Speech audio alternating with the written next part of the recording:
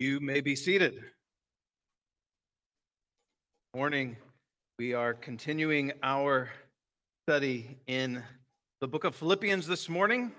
And if you have your Bibles with you, we'll be in chapter 4, verses 8, 9. If you do not have Bibles, don't worry, the words will be on the screen. So let's begin with our text. Verse 8, finally, brothers, whatever is true, whatever is honorable, whatever is just, whatever is pure, whatever is lovely, whatever is commendable, if there is any excellence, there is anything worthy of praise, think on these things. What you have learned and received and heard and seen in me, practice these things, and the God of peace will be with you. There are two commands here, to think and to practice. René Descartes is credited with the statement, I think, therefore I am. And God has created man as a thinking creature with the capacity to think. Thinking is central to the human existence, and God's word has a lot to say about thinking. Now, in researching for this, I looked it up. Scientists differ on how to define what a thought is and how many we have, but nonetheless, we have, scientists say, between 6,000 and 60,000 or more thoughts per day. Our minds are busy. There's a lot going on. Moreover, the world continues to vie for our thoughtful attention through ads. And it is reported in the most recent surveys that we are exposed to upwards of 5,000 ads a day. You don't have to remember all these numbers, but they are eye-opening and awakening. These are attempts to influence, control, or persuade our thoughts regarding various people or products, services. I think many of you, like me, look forward to next Wednesday when there will be no more political ads, at least for a season. That is, regardless of who, next Wednesday, there will be no more political ads for a season. And so I just honestly pressed something on my iPad here that took me somewhere I did not want to be. And for your sake, I'm going to get back online, back to where I need to be. So, but these ads are vying for our attention. They want to produce action in us. Technology, people, technology.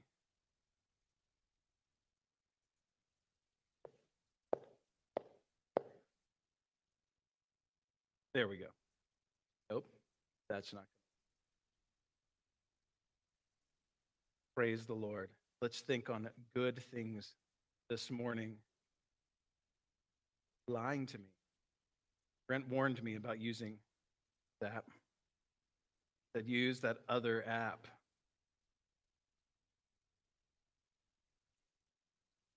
This is why I print things. Praise the Lord.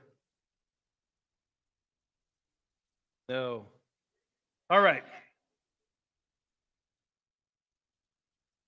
So as the world vies for our attentions, there is this intrinsic connection between our thoughts and our actions. And we should know that when our thoughts get out of control, they can lead to things like anxiety. We looked at anxiety last week.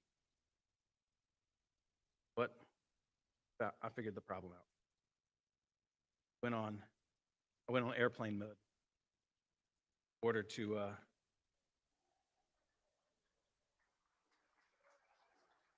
praise the Lord. I went on airplane mode just to not be disturbed by notifications, things that distract us. And as a result, when I closed something out, we're back. But we talked about anxiety last week. And Brent shared how we are anxious from the scripture, then we pray, and after we pray, we get peace. And that's the cycle. This is the diagnosis because of our sin, anxiety, the prescription, what we need to do in response to that symptom is to pray. But then what happens when we get anxious again? Well, we pray again, and the cycle continues. Brent shared last week that a source of anxiety is, I think he said, when you're preaching and technology doesn't work, but that wasn't what he said. He said, kids are a primary source of anxiety. And although his kids are not allowed to age past 7, my kids, well, tomorrow is my youngest 13th birthday. So while that is a significant milestone for her, she was here for the first service. Don't look for her this morning, helping the family. But this also means that as of tomorrow, Rachel and I will have 4 teenagers living at home under one roof. And if that is not a certainty for anxiety, I digress. So how do we escape this cycle of anxiety? Well, I would hypothesize that the reason that we ended up anxious in the first place because we were not thinking rightly, or we were not thinking about the right things. And so I want us to move this morning from the diagnosis and the prescription to the prophylactic. I think I lost a few of you there. As I was sharing this illustration with some others earlier this week, they said if you're going to use the word prophylactic, you must define it. So, a prophylactic is, by the Oxford English Dictionary, a medicine or course of action used to prevent disease. My wife has been to Uganda on several occasions, and in each case, before she goes, she takes a regimen of prophylactics that are intended to prevent her from getting malaria. So far, that has worked. As we enter the cold and flu season, not that we haven't already been in the COVID-19 season for the year, you may get a flu vaccine as a prophylactic, a preventative to getting the flu. You may take vitamin C or zinc or other things to help boost your immune system. At our home, we have many prophylactics, from vitamins and minerals to probiotics and green drinks. Now we have green pills if you can't handle the green drink. There's elderberry and echinacea, just to name a few. These are not intended to treat symptoms. You get sick, we'll have a different course of action, but these are to help boost your immune system and prevent the disease from coming in the first place. They're meant to promote health. If you are at the supermarket, Kroger's, you're at the Kroger's, and you are looking for these types of things, you might find them in a section called wellness. There's another word used for this. And so I want to present to us this morning, as we turn back to our text, that right thinking is God's wellness plan. So let's look again at verse 8. He begins with the word finally. Now I want to pause here because sometimes we see finally, we think, oh, he's going to wrap it up. That's not his intention. He used the same word at the beginning of chapter 3, and that was only halfway through the book. But he's saying here is the final thought in a progression of thoughts. Beginning in verse 4, he commanded us to rejoice. It is a command. We are commanded to be happy, to rejoice. He says to be reasonable in verse 5. Verse 6, he commands us, do not be anxious. And finally, where he's going, verse 8 and 9, think and practice. So finally, brothers, whatever is true, whatever is honorable, whatever is just, whatever is pure, whatever is lovely, whatever is commendable, if there is any excellence, if there's anything worthy of praise, think about these things. Like any good wellness plan, we need to focus on our diet. One point in time last year, I was experiencing a little bit higher blood pressure than normal. Perhaps it was two teenagers and two almost teenagers at home. But so I went to my general practitioner and reviewed some things, and he said, we can give you some medicine to treat the symptoms, but really, you should probably change your diet. And so, if we want a more holistic wellness plan, we need to evaluate our diet. And Jesus reminds us that man shall not live by bread alone, but by every word that proceeds out of the mouth of God. And there's a lot of scripture that connects physical world food to spiritual world food. Jesus said, I am the bread of life. Jesus said, I am the fountain of living water. Peter suggests that we need to be like newborn infants that long for the pure spiritual milk, that it may grow into salvation. Then Paul challenged the Corinthians to move on from milk to solid food. So what are you feeding your heart and your mind? I'm going to talk to you about your belly this morning, but whatever there you want to. A lot of candy coming tonight. But what are you feeding your heart and your mind? Some more statistics for you this morning. According to Nielsen's Corporation, the TV rating group, adults average over 4 hours of television a day. Some of you set that bar higher for us. Some of you bring that balance down. But average about 4 hours of television a day. Additionally, other studies tell us that Americans spend over 2 hours a day on social media. Time slips away from you sometimes. I don't know. I have fallen into a YouTube vortex before. You done that? Like watching this, I'm like, oh, that video looks good. That, oh, check this video out. And time slips away. So, admittedly, some of that social media and television watching happens at the same time. Been talking to some friends that they feel incapable of watching something without they're also having their device.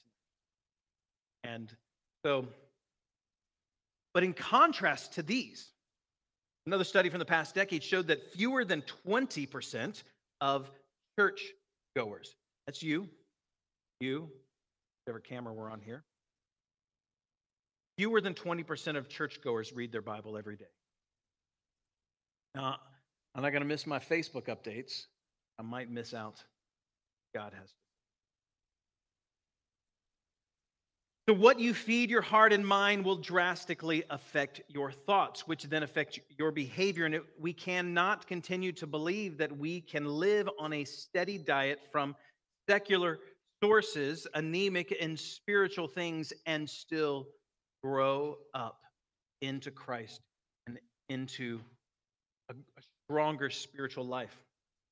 Now, we could be legalistic about this and set some, oh, you shouldn't spend more than 1 hour on this or 2 hours on that, but that's not going to be helpful because you could remove all the screens from your home. You could avoid all R-rated movies.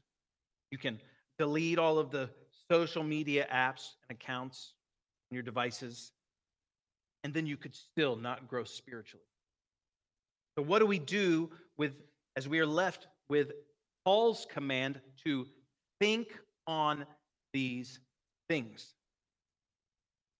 I think he is giving us some criteria to evaluate our inputs. That's our challenge today. Evaluate your input.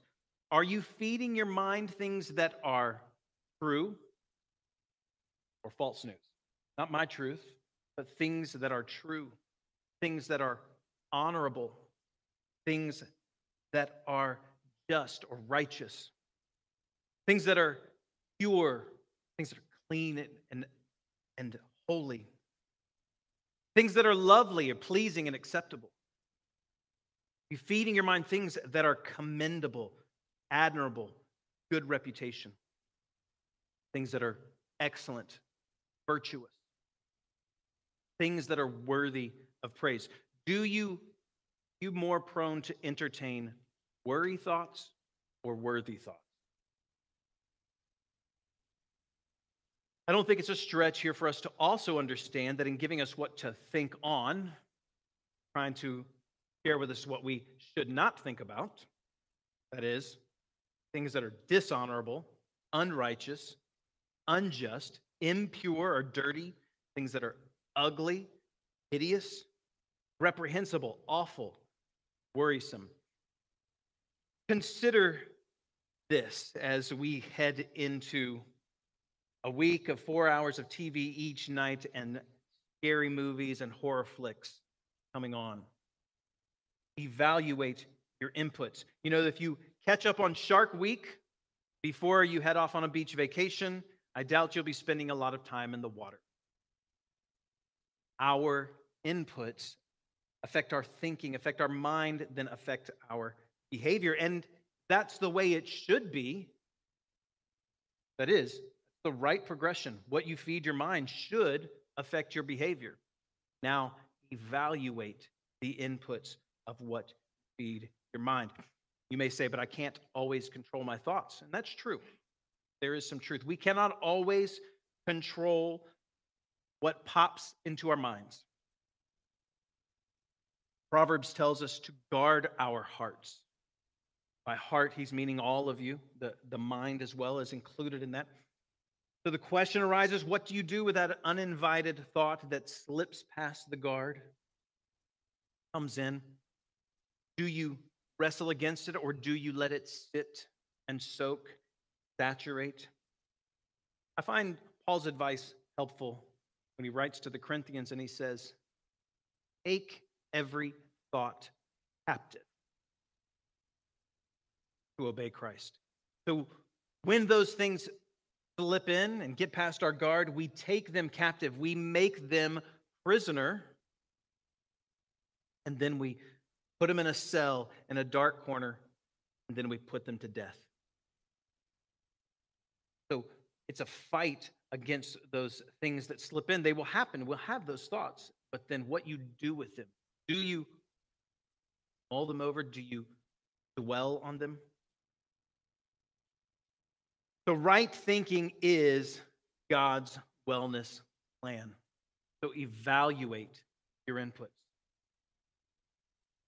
As we continue looking at the text this morning, we learn that right thinking is hard work. Henry Ford said, thinking is the hardest work there is, which is probably the reason so few engage in it. Think for yourselves, people. Think for yourselves. Put your thinking cap on. The word Paul uses in this command to think on these things comes from the same root of the word where we get our word logic. Think of logic, do not think of something easy. Other translators have rendered this word as to dwell or to meditate. But in any case, there's no passivity with it. Meditation has become more popular in our culture today, especially sometimes really in business cultures and in Silicon Valley. I mean, they've built apps and podcasts and all types of things centered around meditation. And when they are talking about meditation and promoting it, they're really thinking of two different types, usually transcendental and mindfulness. Transcendental, you repeat a mantra over and over again. Mindfulness, about being in the present moment. Anything that's not part of this present moment to push out and push away, to let go. In both cases, about disengaging the mind, about emptying the mind, about relaxing the mind. And I'm not here to give you advice on the virtues or not of these types of meditation, but I want to bring clear attention that those types of medication are not what Paul is talking about when he says to think on these things. Our meditation involves fully engaging the mind. This thinking and meditation that we are challenged with is not passive. Once we've evaluated that content that we let come into our minds, we begin to think on it, begin to dwell on it. We meditate on it. We mull it over. We ruminate. I think that word ruminate is a fascinating word. It comes from the concept of a cow chewing its cud. Now, I don't know how many of you grew up around cows, doing some 4-H, or have seen them. You may have heard, I learned this week in studying this, that there actually is debate of whether cows have 4 stomachs or have 1 stomach with 4 chambers, 4 different compartments. But nonetheless, when a cow eats its food, it only chews it enough to swallow it, to get it down.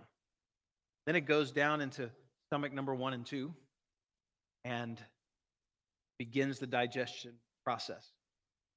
And then later, cow regurgitates. You just throw up a little bit in your mouth there?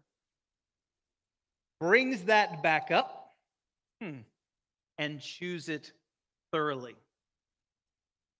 Of course, another final swallow again to the 3rd and 4th stomachs for final digestion. But and that's where to ruminate, to chew. This is where we get when we talk about what God has called us to do, is to hide those things, bring those things, evaluated inputs into our hearts and minds, and then to bring them up and actively engage with them and chew them again to get all of the vital nutrients for the wellness of our souls. The book of Joshua talks about meditation. Joshua chapter 1, verse 8 says this book of the law, that is the Bible up until that point in time, the scriptures that they had, shall not depart from your mouth, but you shall meditate on it day, night, so that you may be careful to do according to all that is written in it. For then you will make your way prosperous, and then you will have good success. I believe this is the only place in our modern English translations that we see the word success. And the secret to this success begins meditation in God's word. Right thinking is hard work. I challenge you to meditate on God's word. Finally, and in this case, I am trying to wrap up as well as present the final thought. Right thinking leads to right living. Verse 9, what you have learned and received and heard and seen in me, practice these things, and the God of peace be with you. He says, what you have learned and received and heard and seen in me, undoubtedly, those things they've learned, received, heard, and seen are true and honorable and just and pure and commendable and lovely and excellent and worthy of praise. He says, practice these things. Do these things. Take a quick sidetrack tangent back to chapter 2, where Paul again is talking about the mind. Beginning in verse 5 of chapter 2, Paul says, have this mind among yourselves, which is yours in Christ Jesus, who though he was in the form of God, did not count equality with God a thing to be grasped. But he emptied himself by taking the form of a servant, being born in the likeness of men, and being found in human form, humbled himself by becoming obedient to the point of death, even death on a cross. We have a theological word for this concept of Christ becoming flesh and blood. We call it the incarnation. John chapter 1 says that the Word became flesh, dwelt among us. So, how I want to connect these two. Paul says, the things that you've heard and seen and learned, do them with this concept of Christ becoming flesh. See, in our living out the gospel, we take those abstract, evaluated, meditated thoughts from our minds and we put them to flesh. We make them come alive with our bodies. We put them into action. We practice them, and in so doing, we incarnate the gospel. So we evaluate our inputs, we meditate on God's word, and we incarnate the gospel. I recently heard an old poem. It goes like this. You're writing a gospel, a chapter each day. By the things that you do and the words that you say, men read what you write, whether faithless or true. Say, what is the gospel according to you? Do men read his truth and his love in your life, or has yours been too full of malice, strife? Does your life speak of evil, or does it ring true? Say, what is the gospel according to you? Right thinking leads to right living. So incarnate the gospel. Then what? In the verses before, when Paul commands us not to worry, but instead pray, when we do, we are promised the incomprehensible peace of God. But as Paul continues with us down this wellness plan, commanding us to evaluate those inputs, put the worthy ones into practice to incarnate, bring those to life in our lives, we aren't promised the peace of God. Rather, we are promised the God of peace. We don't just get God's benefit. We get God living within us, source of our ongoing. You pray with me. Father God, I want to thank you for your word this morning. Hope that it brings. We ask that the presence and power of your Holy Spirit would be in us today. Help guard our hearts and our minds, to empower us to will and to work for your good pleasure, that our manner of life can be worthy of the gospel of Christ, so that in all things you may receive